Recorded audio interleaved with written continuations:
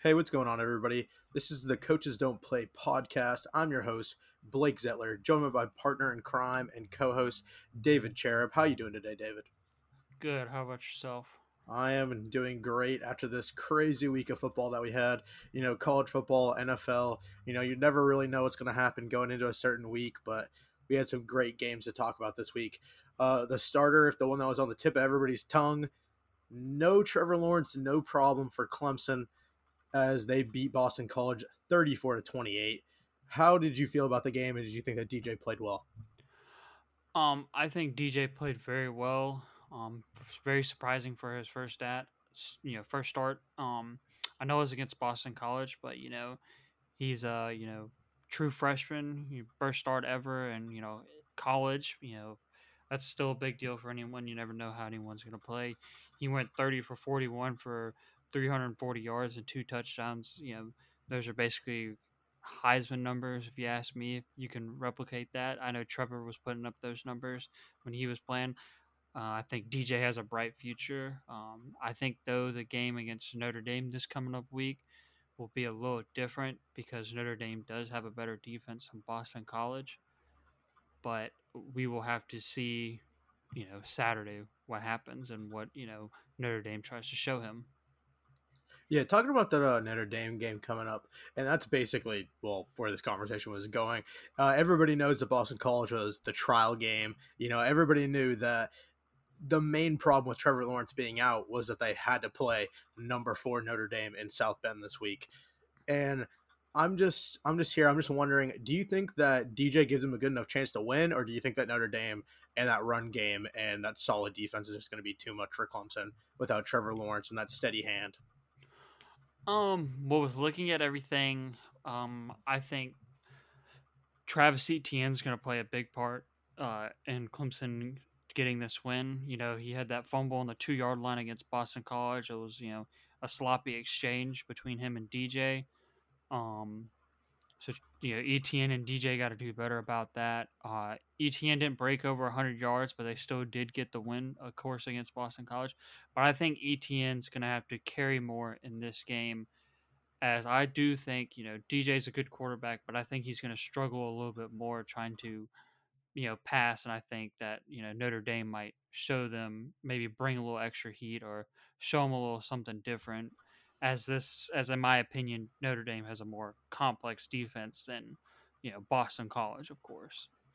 Yeah, I don't think anybody would argue with you on that point. That I think Notre Dame's defense is bringing a little bit more to the table than Boston College. Now, Boston College, I'll give Boston College some credit. They played well. They hung in there. Their defense was opportunistic when they had to be. Like you said, they punched the ball out of ETN's hands on the 1 yard line. It ends up being a pickup six, and it almost completely changes the complexity of that game at that moment. But the problem with Boston College was they just couldn't put together drives on that one they had to on defense. I mean, DJ, as you said, had some stellar numbers. I mean, every single time they'd get Clemson to third down, it was like DJ would just absolutely just find the perfect throw at the perfect time, and he just dot up the defense every single time they needed it. ETN, if you're a Clemson fan, ETN's performance was a little disappointing on the ground, but in the passing game, ETN was their best receiver. I mean, I think, Phenomenal. yeah, I think he probably had his best game coming out of the backfield receiving that I've seen in a while or in recent memories. I don't know. Clemson fans might remember another game, but that's definitely the Clemson game that I watched when pretty much ETN proved to me that he was the best all around back in the country last week, if I didn't already think so. But ETN put together if ETN puts together a performance through the air or on the ground like he did last week, it's going to be pretty hard to beat Clemson, even if Notre Dame comes to play. Now, the thing about Notre Dame is that Notre Dame, they have a game plan. I mean, don't get me wrong, they've had some sloppy wins. Like the win against Louisville, if you're a Notre Dame fan, Oof. you're not super opportunistic about you're not super like optimistic about Notre Dame's chances in this upcoming game if the Notre Dame team that played Louisville shows up. Now, if the Notre Dame team that played Pitt or even Florida State shows up, South uh, Florida. or yeah, Florida State and South Florida. But if either of those teams show up, that ran the ball well. Kyron Williams at offensive line, Chris Tyree, Ian Book did what he needed to do. Don't get me wrong, I'm not super high on Ian Book, but he did what he needed to do in those games. And as I think you've said in other conversations, it just also depends on what Ian Book shows up.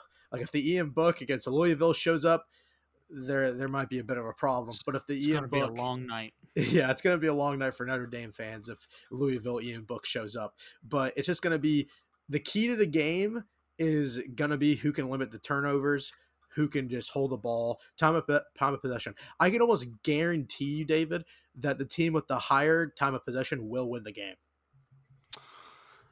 I mean, you could say that.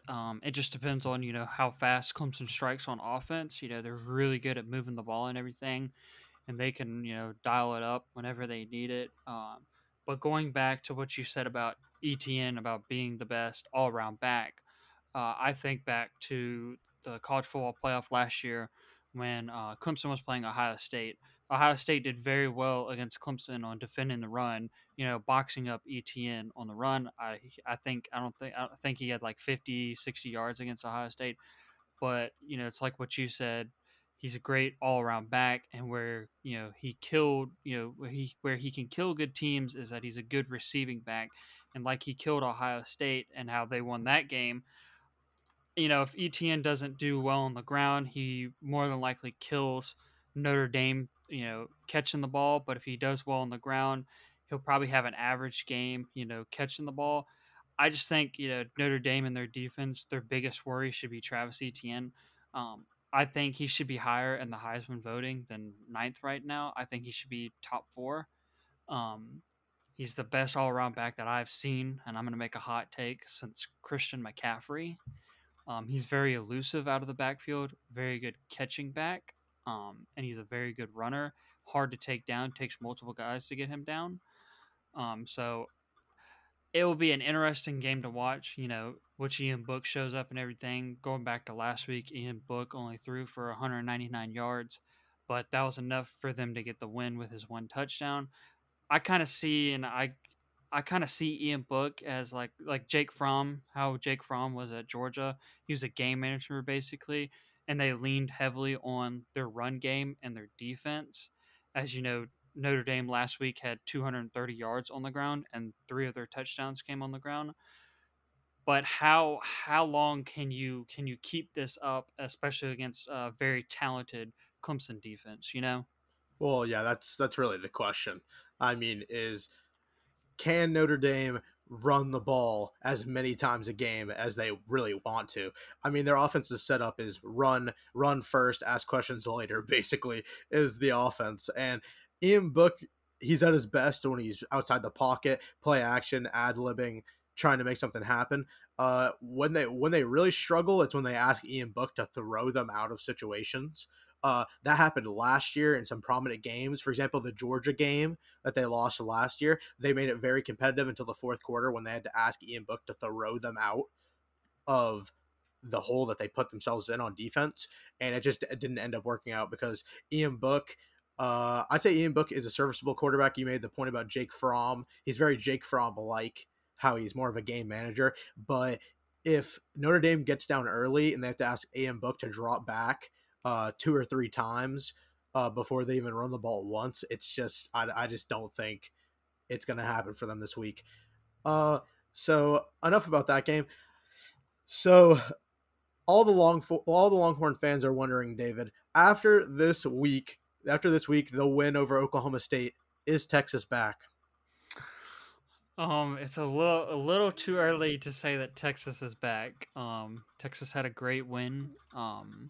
They showed that they're a good team. A little sketchy on defense at times. Their secondary is a little sketchy, I would say. A lot of missed tackles. Um, I wouldn't quite say they're back. They had a loss to TCU earlier in the season, and of course Oklahoma struggled a little bit against Baylor. Um, but they show that they can put up the points on offense. Sam Ellinger, has shown that he can get Texas. He can put Texas on the board, and he can put them on the board quick. They've been in some high scoring games. They scored 63 against Texas Tech. So they got a really good offense, great leader in Sam Ellinger. They scored 41 against Oklahoma State. If Texas wants to be back, they're going to have to work on their secondary on defense. I think that's their biggest weakness. They kind of get carved up. Spencer Rattler kind of had his way for in the fourth quarter and then overtime with the secondary and everything.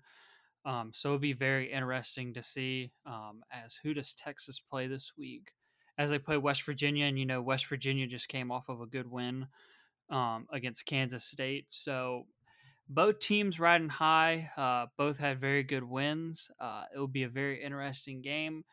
Like I said, though, West Virginia is a passing team, so it'll be interesting to see how Texas morphs their secondary to deal with that passing attack of West Virginia, and if they can slow it down.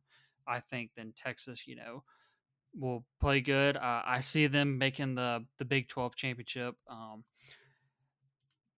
I mean, it'll be interesting to see who the other team is, but I see that Texas could really make the Big 12. They need a little help from above, from Iowa to lose a game, Iowa State to lose a game, Kansas State to lose a game. Oklahoma's already lost two, and they need Oklahoma State to lose a game, another one. I think Oklahoma State will lose another game, and I don't see any of those other two teams winning out in their conference. But still a little too early to say that Texas is back, but it was a very good win for them. Yeah, another aspect about the Oklahoma State game is that Oklahoma State, they make no pre-reservations or anything like that. They want to run the ball with Chuba Hubbard. I mean, that's basically what they came into the game trying to do. Texas did a great job stopping Chuba Hubbard. 25 carries for 75 yards, a 2.9 yard average. That's just not going to get it done in college football, as everybody knows.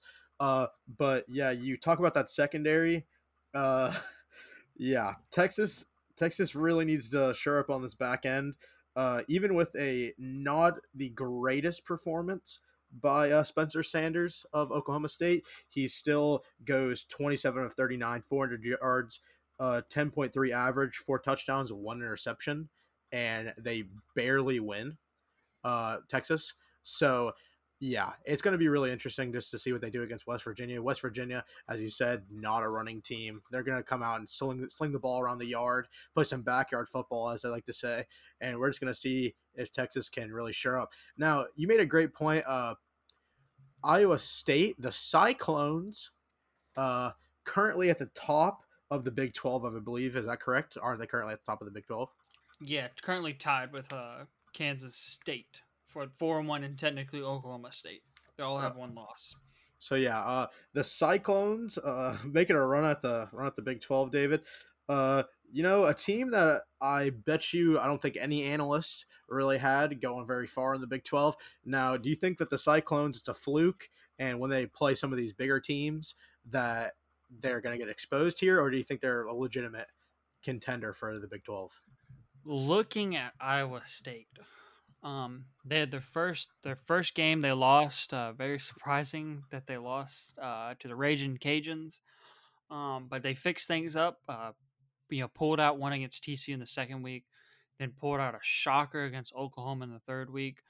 One thing that does surprise me is that they lost to Oklahoma State, but they kept it very competitive and only lost by 3.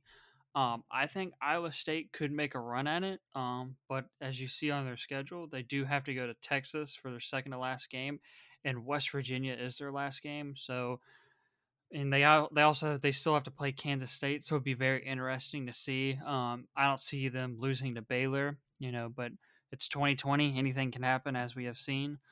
But they have shown that they're a good team. They can win those scrappy games and dig deep and pull one out. But it would just be interesting to see their last 3 games against 3 very good opponents and see how they do. Yeah, and Iowa State is very similar to Oklahoma State in the way that there's no bones about it. They just want to sit back. They want to run the ball, control the clock. Not a great passing team, Iowa State, which is kind of a little bit uncharacteristic of a Big 12 team, as you can see from Oklahoma State. But yeah, Texas. The reason why I brought up Texas earlier was that Texas they do, in my opinion, look like the best team in the Big 12. Now, don't get me wrong, that was a tough loss to Oklahoma early in the year in overtime, but Spencer Rattler, you know what he's about. You know what Lincoln Riley at Oklahoma is about. They won't be down for very long. I don't think Oklahoma is going to win the Big 12 this year because I think they're a little bit in over their head on defense, but Texas or Iowa State would probably be my pick early to win the Big 12, but I would not be surprised if Oklahoma made a late season surge and maybe made a run at it as well. Um, I could see it. Spencer Rattler is a freshman. This is his first year. I kind of figured that Oklahoma would have a few hiccups on the way as they have. Um, it would just be interesting to see. They got through Texas, which was a good win, but they did lose to Kansas State and Iowa back to back weeks. They still do have Oklahoma State to play. Once again, it just depends on which Oklahoma State wants to show up. Oklahoma State really hurt themselves against Texas by having three turnovers, three very, very costly turnovers. Um, I think, if Oklahoma State beats Oklahoma, I think Oklahoma State makes it into the Big 12 championship, possibly playing Texas or maybe one of the other two teams that we've talked about. Um, there's still a chance for Oklahoma, but I think they need a little help from above from the other two teams. Same thing for Texas, but Texas still has Kansas State and all of them still on the schedule, but it will still well, you'll have to sit and wait. It'll be interesting to watch. I think it'll be an interesting conference to watch, just to see who's going to make it into the championship. Yeah, all of these things are gonna have to play out. As you said, it's been a wild 2020 so far. Anything can happen. I mean, we're in the middle of an election right now, and I mean, we don't even know what's gonna happen with that. I mean, but just talking about just staying with football. Uh, so there's been a couple teams that have been undefeated, and a lot of people have been rumbling about them making the playoffs. For example, Cincinnati and BYU have been absolutely tearing up their opponents so far this season. So I was going to ask you, are Cincinnati or BYU contenders or are they pretenders when it comes to making the playoff? Okay, I'm probably about to make the most very controversial take. I think Cincinnati are. I think they are for real. Uh, they play great. They play great on both sides of the ball. Play great on offensive side. Desmond Ritter has, I think this is his second year. He's been playing great. Their defense has been playing really, really good. They got Luke Fickle. He's the ex defensive coordinator at Ohio State. They've been playing really, really good defense. So I think Cincinnati can make a run at it. It'll be interesting to see, what the college football playoff has to say, as Group of Fives never made it, and everyone thought Central Florida was going to make it, that one year, and they didn't. As for BYU, I think BYU is a great team. I'm not going to discredit them. Zach Wilson's playing great, throws the ball amazingly. But just looking at their opponents, they just don't have that wow factor. I mean, they played teams like Navy, um, Louisiana Tech, Texas State, Western Kentucky, the teams that just don't wow, they beat them. If you know what I'm saying. They do play Boise State this week. I think that'll be a good matchup. Boise State's typically the front runner for the Group of Fives, but as we've seen, that's currently Cincinnati and BYU. So, but we'll have to see. But I think if one team does have a shot, I do think it's Cincinnati. Yeah, that's really the question with all these teams is the strength of schedule good enough for the committee to really consider putting one of these teams in the playoff? Now, this is kind of the reason why a lot of people want to expand the playoff because a team like Cincinnati, I mean, Cincinnati might be the best team in the country. I mean, I don't think anybody thinks they are, but they might very well be. But they might just not get a chance to show what they can really do because they have to play all these Group of Five opponents. And I think the BYU is the same way. Now, I'm with you. I don't think BYU is as good as Cincinnati, but I do think that BYU has a serious shot of maybe climbing further and further till they almost get to the cusp of the playoff. I think basically where you're sitting at, where I think Cincinnati has a chance, but I don't think that BYU really has the gusto, if you would, or the or I don't think they have the bravado that's needed to make a playoff push. I don't I think think BYU. I don't think when you think of BYU, I don't think you think football powerhouse, and I think that might be one of the things that's going against them. But Cincinnati, people have been the rumbling about Cincinnati on all these sports talk shows and all stuff like that has been that people are really considering Cincinnati to be a team that might be considered for the playoff. Now they do need some losses here, and this would be a great week for Cincinnati to play well. I mean, if Notre Dame loses at Clemson and Georgia loses at Florida, there might be a huge mix up in the top 10. And Cincinnati, crazier things have happened as 2020. all right. Well, now let me say this. So if you have Notre Dame beat Clemson, of course you're not going to drop Clemson out of the top four. I don't see Clemson dropping out of the top four. Um, you have Notre Dame move up to number three, maybe number two. I don't see them moving up to number two though. Um, let's say Georgia wins, so they stay where they are. Um, it could be interesting. But of course, they need help up top. If Notre Dame loses, that would be a big help. Florida knocks off Georgia, which is very possible. That'd also be a big help. They could move, possibly up to number four this weekend. We'll just have to see also what Texas A&M does. A lot of people think that Texas A&M can win out and go 9-1. But of course, they would miss out on the SEC championship, as if Alabama wins out, they would go. I just don't see, BYU making it. I think they're a little too far down at number 9 to make it. They need a lot of help from up top. They need some big teams to lose some games. Um, but just the same thing as Cincinnati, they need some help. But like you said, this is a very good week for it, as you have number 1 versus number 4, and you have number 5 versus number 8. But it could be pretty interesting to see how it plays out.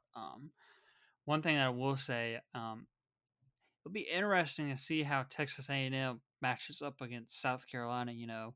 South Carolina has had very good success running the ball. And, I will say Texas A&M kind of got lucky with against Florida. Florida kind of lost that game themselves with their turnovers. Um, I kind of do see Texas A&M winning out. They got an easy schedule, I think, all the way home. The only hard team that they really play is Auburn, which is their last game. Other than that, if Cincinnati plays their championship and wins it, I don't see why they wouldn't make it unless the playoff committee thinks there's a good one-loss team that should have made it that didn't play in their championship, or there's a good two-loss team that should make it over them. Um, but like you said, I really do think they should expand the playoffs to 8 teams. I think the winner of each conference should be representative. Be representative. Um, but we'll have to see.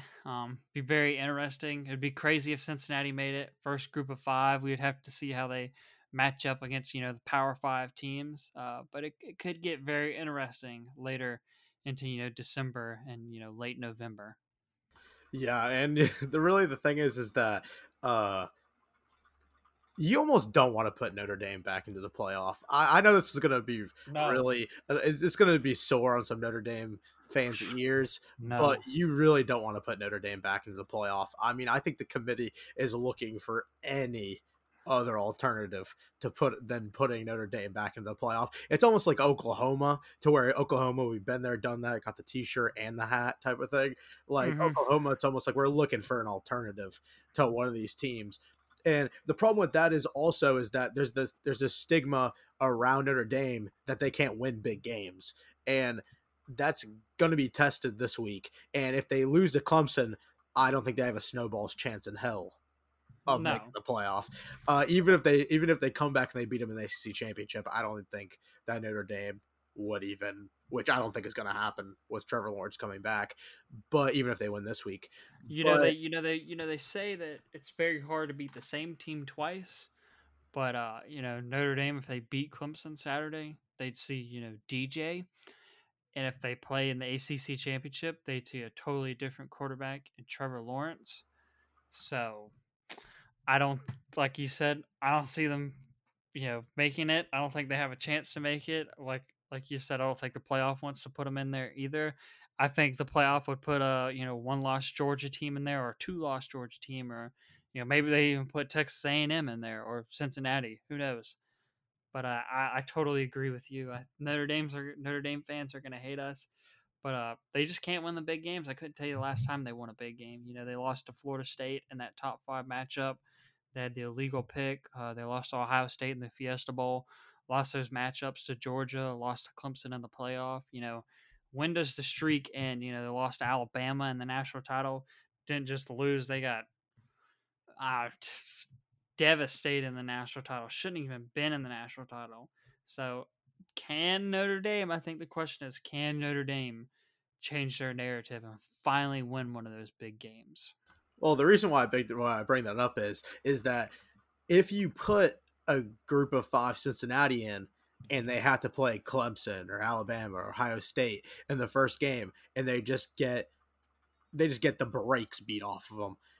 Thus, there's a problem with that because that almost hurts the chance of a playoff expansion because the committee will be like, why would we even expand the playoff if teams like Cincinnati are gonna be able to play, but they're just gonna get the brakes beat off of them, and the ratings aren't even gonna be that good. So that's why I bring that up is because Notre Dame is basically become the butt of every playoff joke basically because Notre Dame, they basically went to the college football playoff to kick a field goal. Everybody always makes that joke, but that is what happened. And then we've had some other teams, show up to the college football playoff. I mean, as I said, Oklahoma is a repeat offender of getting to the playoff and getting bounced in the first round. But I think there's going to be a change this year. I think you're going to see a team emerge that doesn't usually make the playoff, and Cincinnati might be one of those teams. But as we said this weekend, we got some big games coming up this weekend. I mean, the Notre Dame Clemson game is going to be massive for the ACC. Matchups like that are always big for these conferences. And Florida and Georgia, I mean, that's basically going to decide the winner of the East and the SEC. For sure. And I don't think there's any secret that Alabama is the best team in the West and the SEC. So I don't think there's a chance that You don't think it's Auburn? yeah, yeah, no, I definitely think it's Auburn. But yeah, no. But yeah. So we pretty much touched base on college football pretty well here. Now let's move on to the National Football League, aka the No Fun League, some people like to call it. Not for long league. Yeah, it also stands for not for long. As we had some great games this week. Of course, the one that everybody was anticipating, the big matchup, the rivalry. The rivalry about as old as the NFL. Pittsburgh and Baltimore facing off in probably the biggest game we've had all year. David, 4th and 3, going into the end zone, in the red zone, quarterback draw for the Ravens. What were they thinking? I think they're sitting there thinking that it's 2019 Lamar with the magic and everything. Lamar hasn't looked the same as last year, but you know what they say: new year, new me. Um, I just couldn't believe that they called in basically a QB blast on that play, a draw play basically for the quarterback. I think they maybe should have gone to one of their most reliable targets. Mark Andrews, their tight end. I know he did have the drop on that drive, but they kind of hurried up and I just couldn't believe the play call. I also think that um they did beat themselves up. Baltimore, they had a good lead going into the half. They were up 17-7 on Pittsburgh, and then all of a sudden Pittsburgh turns it around. Scores 14 points in the third quarter. Their defense posted a shutout in the third quarter. I think that also Lamar throws 2 picks, which really hurt them. Mark Andrews fumbled. Um, just the turnovers really hurt them. But still as you go, still a good game. I don't I don't see like there was really a surprise that the Steelers won. They are the only undefeated team. Um, it would have been nice to see the Ravens win, as I'm a Patriots fan. Don't like this, Steelers winning and everything. But I still couldn't believe the play call. I think they should have maybe called another timeout and thought it over. Um, it was just very surprising that they went with a QB run on a 4th and 3, a very, very, very pivotal fourth down, and that's the play call that they make against a very stout Steelers defense. I guess the philosophy of that play is just get the ball into your best player's hands in that scenario. But the problem with that is that this Steelers team, they've just been absolutely stellar against plays like that. I mean, Lamar during the game, they ran a couple of these designed runs to pretty much no avail in a lot of these situations. The plays that really busted wide open were when they would run play action off of these, because basically what the Baltimore Ravens love to do, as if anybody's watched the Baltimore Ravens would know, is they just come out in these heavy full house sets, and then they just run the ball down your throat all game, all game. They make you tired of it. And then all of a sudden, on a third down or something, they'll break out one of their play actions or a gadget play or something like that, and they'll gash you for a big gain. Now, the thing that surprised me about the game this weekend was how poorly Baltimore's defense played in the passing game. Now, Baltimore, they do usually give up some yards on the ground. I won't lie, that's was kind of a concern for me coming into the game against Pittsburgh, because Baltimore has been a little bit suspect uh, in the running game on defense, but some of their corners just did not play well. I don't think Marlon Humphrey played his best game. I think that Chase Claypool basically had his way with Marlon Humphrey this game. They even got Ray McLeod going with a little bit of some of these sweeps and gadget plays, and I think the Steelers, they just were more focused. They were more prepared.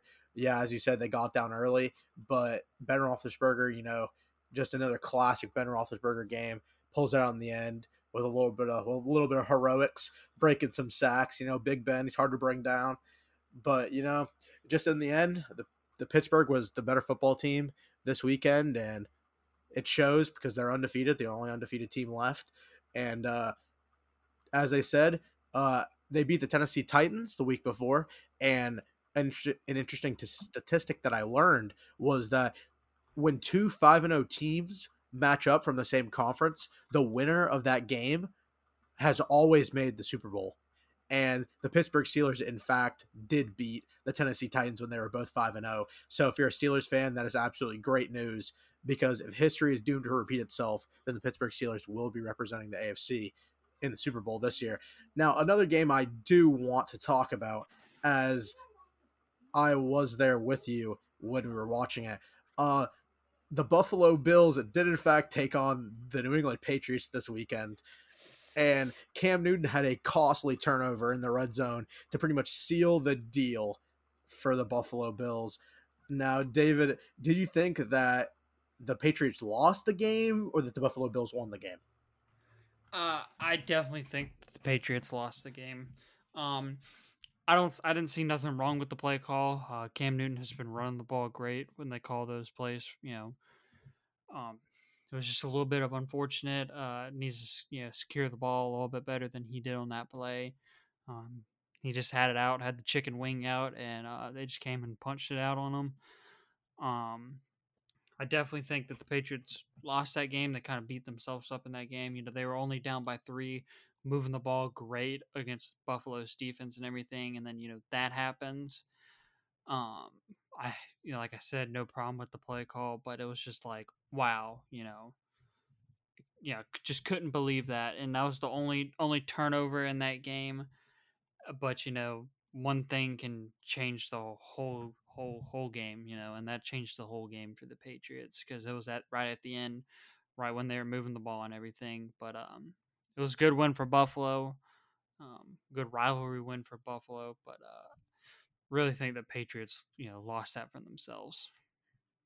Yeah, I would have to say I pretty much agree with you on this. Bill Belichick's gonna have to answer some questions. I mean, he's basically already had to answer some.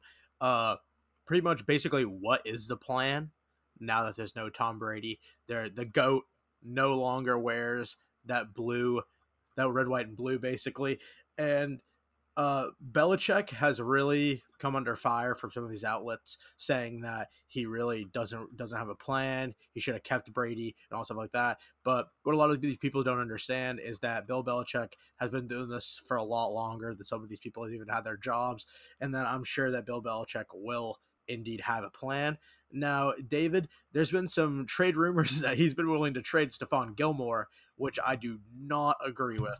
I have seen that. I have seen that they are willing to trade Stephon Gilmore. But of course, trade deadline's over and everything. But I did see that. I was hoping that they weren't going to trade him. I think they were seeking like a first round pick, maybe a second and a third or something. I just don't see why you trade away your, top defensive player, the defensive player of the year, the top corner last year. That just I didn't understand that. They said that it was due to cap issues, needing more cap space so they can sign more players and everything. Um, but that just blew my mind that they would trade Stephon Gilmore away. I just couldn't believe that. Yeah, but you gotta think you can find Cap somewhere else. I mean, the defensive player of the year. I mean, the Rams. I mean, the Rams aren't saying, oh, we'll trade away Aaron Donald. You know what I mean? It's like Yeah. Bill Belichick. Now, don't get me wrong. Bill Belichick. He usually is pretty good about these things. He usually gets rid of players at the right time. But do you think this is a more of a warning sign of an incoming rebuild, or do you think that he wants to do the classic sell off and then reload that the Patriots usually do in between seasons? Um. Yes and no. I just thinking about it. I think he might be trying to send a message to ownership, to Robert Kraft, the GM, and everything, saying like, "Hey, this, can't pay these, stupid amounts to, certain players." And if you check like recent history and everything, Jamie Collins, and him, he wanted big money. Patriots dumped him, like you said, just picked up another random. Um, and Chandler Jones, also a lot of people forget that he played for the Patriots. He was asking for big money, so what they do? They dumped him as well. I haven't heard anything that Stephon Gilmore is asking for big money. I'm not sure exactly what his contract is, but I'm guessing he's the highest paid defensive player, maybe alongside Dante Hightower. Uh, I just, I didn't know that the Patriots had a problem with cap. I didn't know that they didn't have a lot of cap space. I'm trying to figure out, where all their money went to. I know they paid Tooney, which they should have. Tooney's, one of the best offensive linemen in the NFL. But I'm trying to figure out where they have all this, cap issues. Um, I think that they need to sit down and figure out. Maybe he does, dump Stephon Gilmore, and he, rebuilds and reloads like you said. But I wouldn't personally. But then again, I'm not a GM or a head coach in the NFL. Um, I just like you said, the Rams aren't looking to trade away Aaron Donald, Jalen Ramsey. It would just be mind boggling if they let him go. But if they've done that before, they let Ty Law go, who was a very good corner.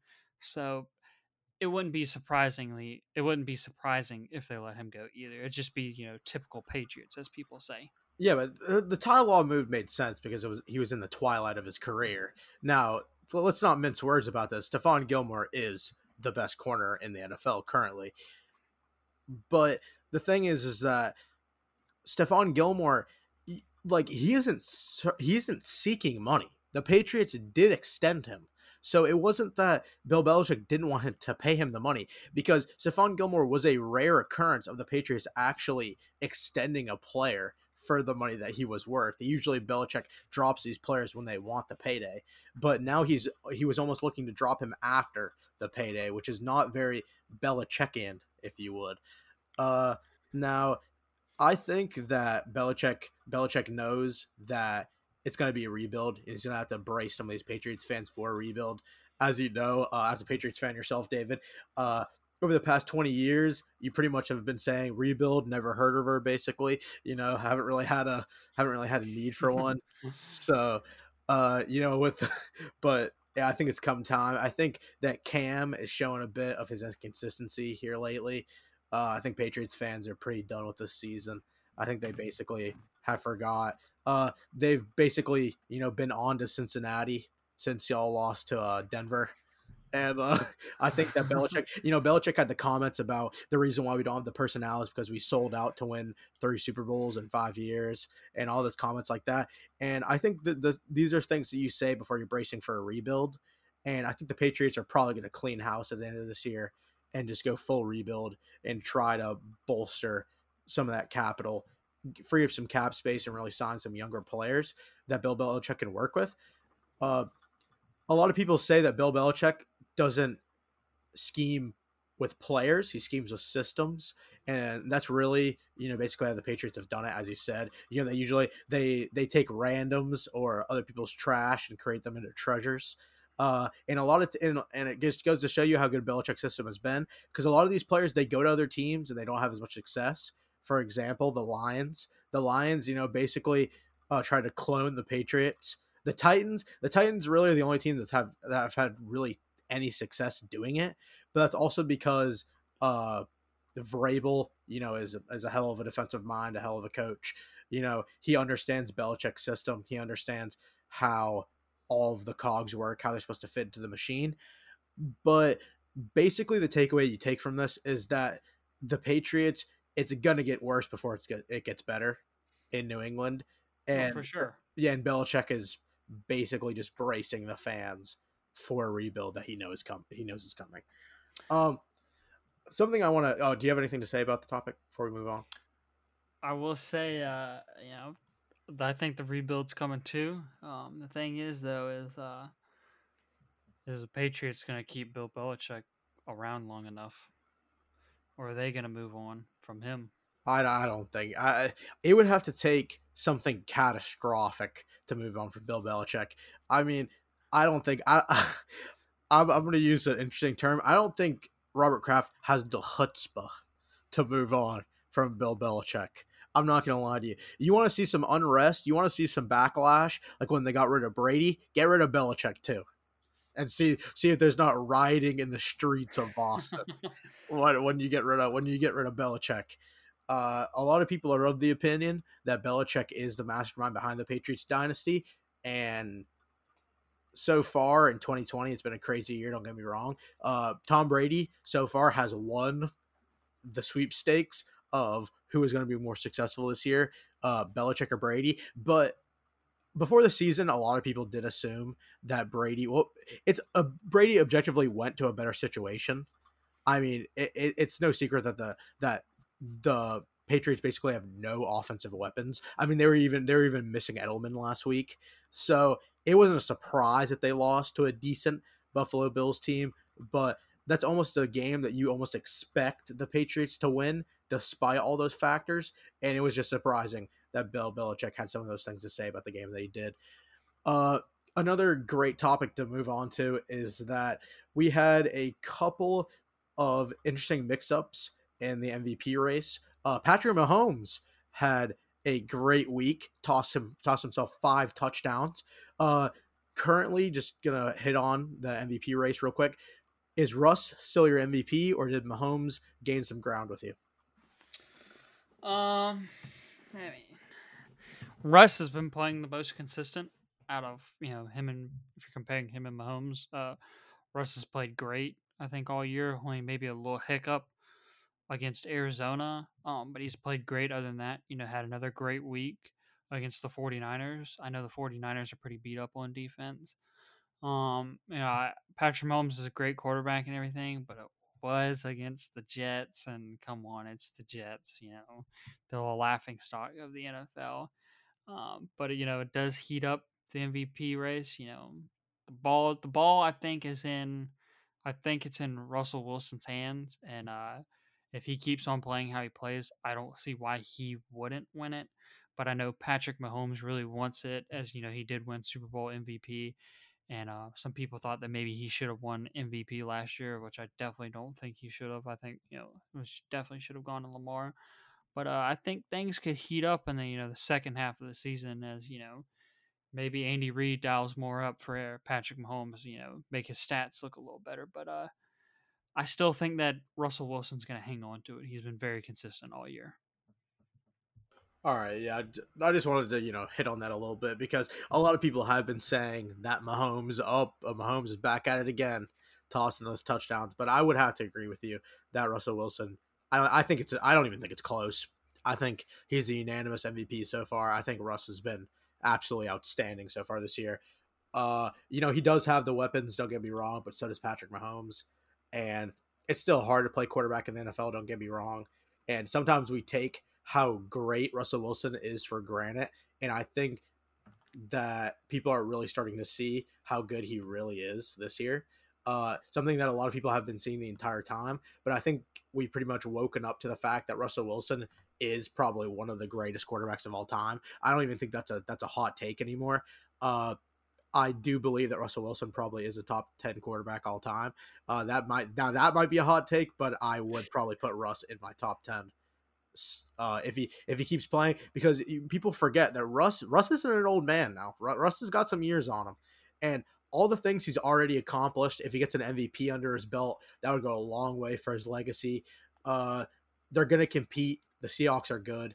If they get Jamal Adams back, that would be a really big thing for them on defense. If they shore up some secondary, maybe if they acquire some pass rush somehow, they pick some guy off the street that can rush the passer. That's basically been their big problem for the Seahawks, is rushing the passer. That's basically the only scare that you have if you're a Seahawks fan.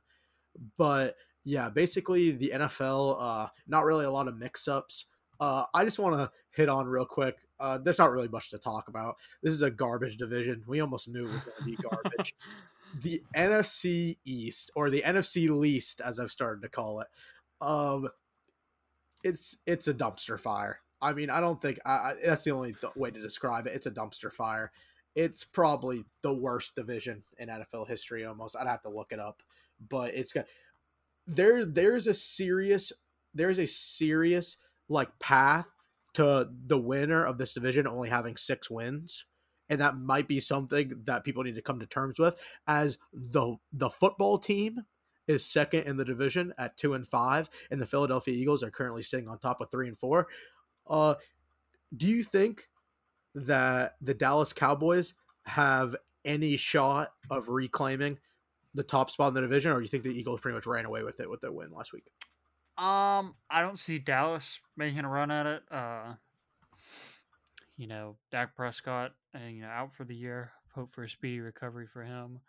Um, Also, it was a cheap shot, but Andy Dalton's out. He's not going to be playing this week either. So I don't see Dallas really making a run at it, back at it.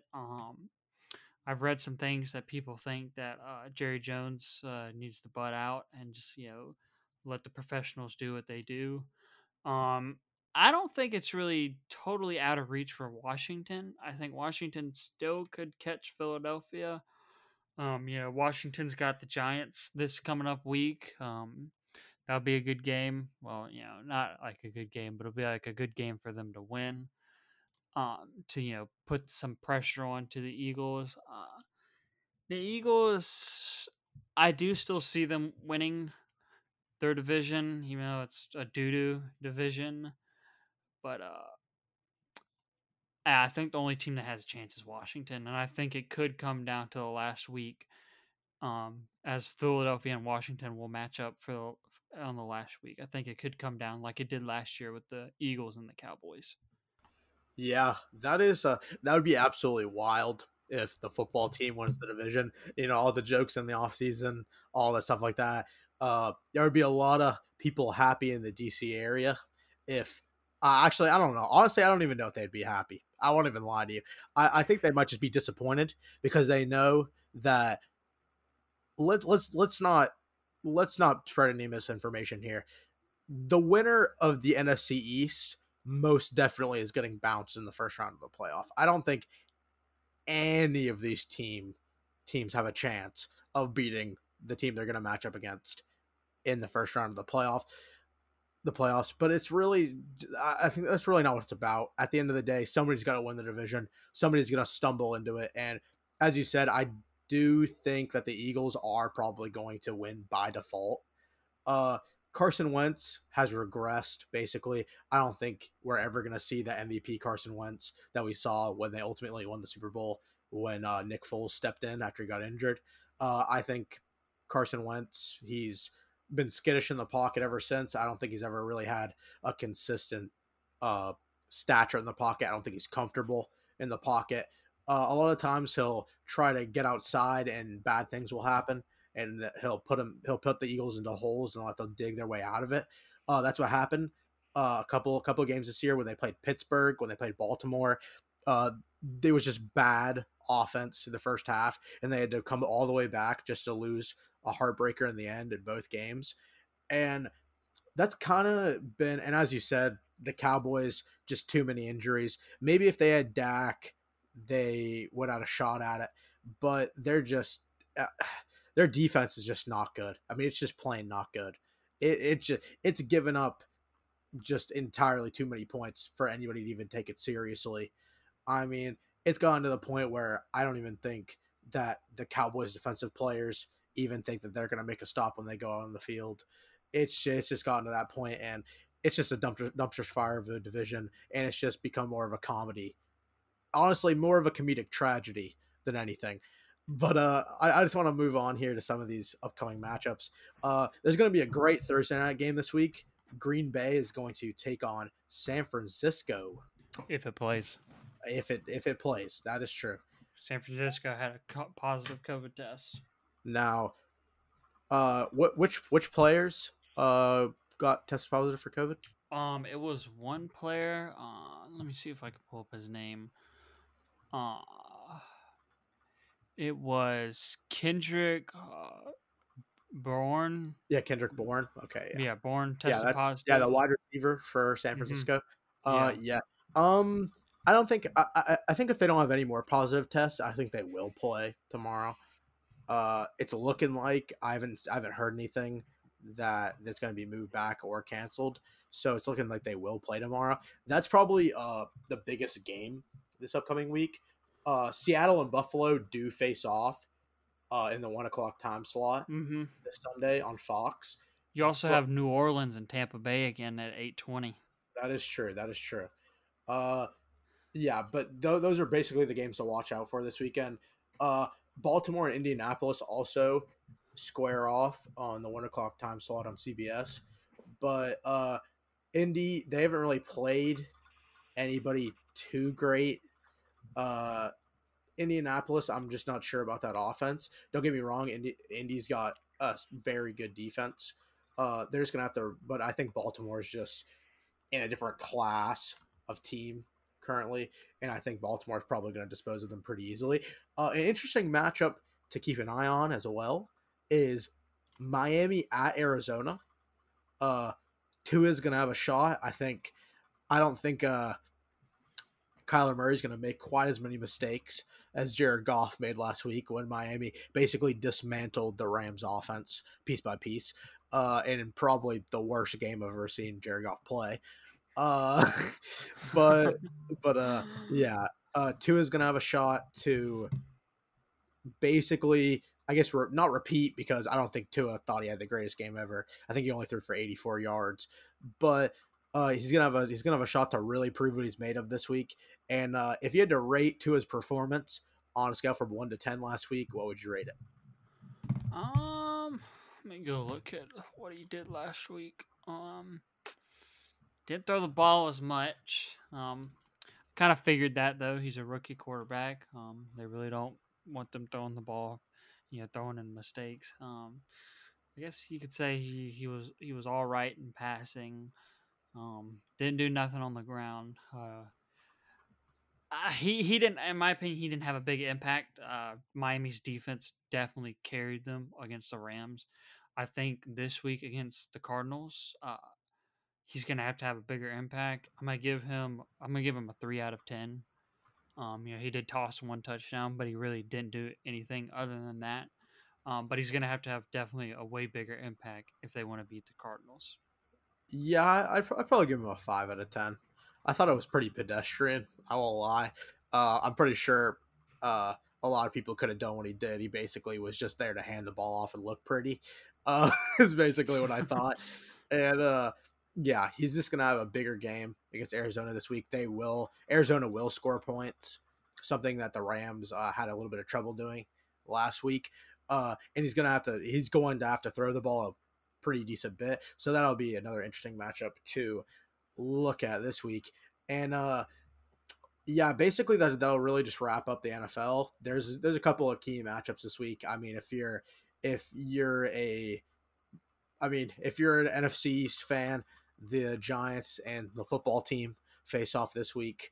We'll see how that goes. Let's see, if it's not an absolute dumpster fire to watch on television like it usually is when those two teams match up. But uh, you know, the the NFL, it's been pretty entertaining this year. Another absolute just beauty of a game coming up is Houston and Jacksonville. That's what you like to call a good old fashioned fantasy football game where you don't watch it to see who wins. You just watch it because you got teams playing and you got players playing in fantasy. Um, and that's just one of those games where you just watch it, basically just see the individual players because neither of the teams are really going to make any headway in their division. Now, before we wrap this thing up, because we're at 55 minutes, I was just going to ask you, there was a little bit of rumbling about some NBA trade rumors, uh, rumors that Giannis was going to go to the Heat. Now, if Giannis does in fact go to the Heat, I believe it was rumored that Tyler Harrow and some picks were also involved in this trade. Do you think that it makes the Heat just a shoe-in to repeat as the Eastern Conference representative for the NBA Finals, or do you think that Boston might have a chance this year? Um, I think the Heat are a very good team, of course. Made it all the way to the NBA Finals. Anyone should, no trash team makes it to the NBA Finals. If you trade, I don't know if you trade Giannis and then Tyler Hero. I mean, Tyler Hero is a rookie. He had a great year. Gotta give him, gotta give him some, little slack that he was a rookie playing in the NBA Finals. Might not have played the best in certain games. I don't know if you put Miami as a shoe in. It just depends on how they play throughout the year. Boston's another very good team, but as we've seen, they've kind of disappointed when they've gotten into the playoffs. They have the deepest roster in basketball, but as clear as that's been seen, that doesn't really matter. Could be different though this year. Um, but putting Giannis and with Giannis and Jimmy Butler, both your forwards, I think Miami has a very good chance. I don't know if you put them top of the East, but I think they're, maybe number one, number two, battling with the Celtics for it. Yeah, that's really the thing about it is that also Jimmy Butler, he's had some issues with some guys. Jimmy Butler's really he's basically a competitor, basically when it comes down to it. Jimmy Butler wants to win. That's what he's there for. He's all business. Uh, basically, that's pretty much why it didn't work out with the Sixers. He didn't think that Simmons and Embiid wanted it bad enough. And from this year, honestly, could probably make an argument that they don't want it that bad. And I think it's more about the personal accolades for them. But Butler is probably one of the best decisions the Heat has ever made, bringing him in, because I think he assimilates into the culture that the Heat crafted when LeBron and D Wade and Chris Bosh were there. And I think he's probably basically just continuing that culture uh, for that organization. And I think that Giannis would be an interesting pickup for them. But it's really gonna be whether or not Jimmy Butler and Giannis enjoy playing with each other. Because if they don't, then Jimmy Butler may or may not have some issues like he did in Philadelphia. Um, so another thing about the NBA to touch base on a little bit here is that you are, as we know, a Lakers fan, and the Lakers did in fact win the championship. And just a little interesting, fun topic here to talk about is: do you see the Lakers repeating even with the Splash Brothers returning in the Western Conference? And I just need we need to get up out of here. So I was just a little bit of a short answer, David. Do you see the repeat happening even with the Splash Brothers returning? Um, LeBron and Anthony Davis are great together. Um, I think the Lakers though do need more 3-point shooters if they want to repeat. They need more offensive production out of more people than just LeBron and Anthony Davis. All right. Yeah, well, we got to get up out of here. It's been fun. It's been a fun one. You can find the Coaches Don't Play podcast on Apple Podcasts, Spotify, Pandora, wherever you listen to your podcast. This has been the Coaches Don't Play podcast. I've been Blake Zettler and David Cherub. Everybody have a good evening. See ya.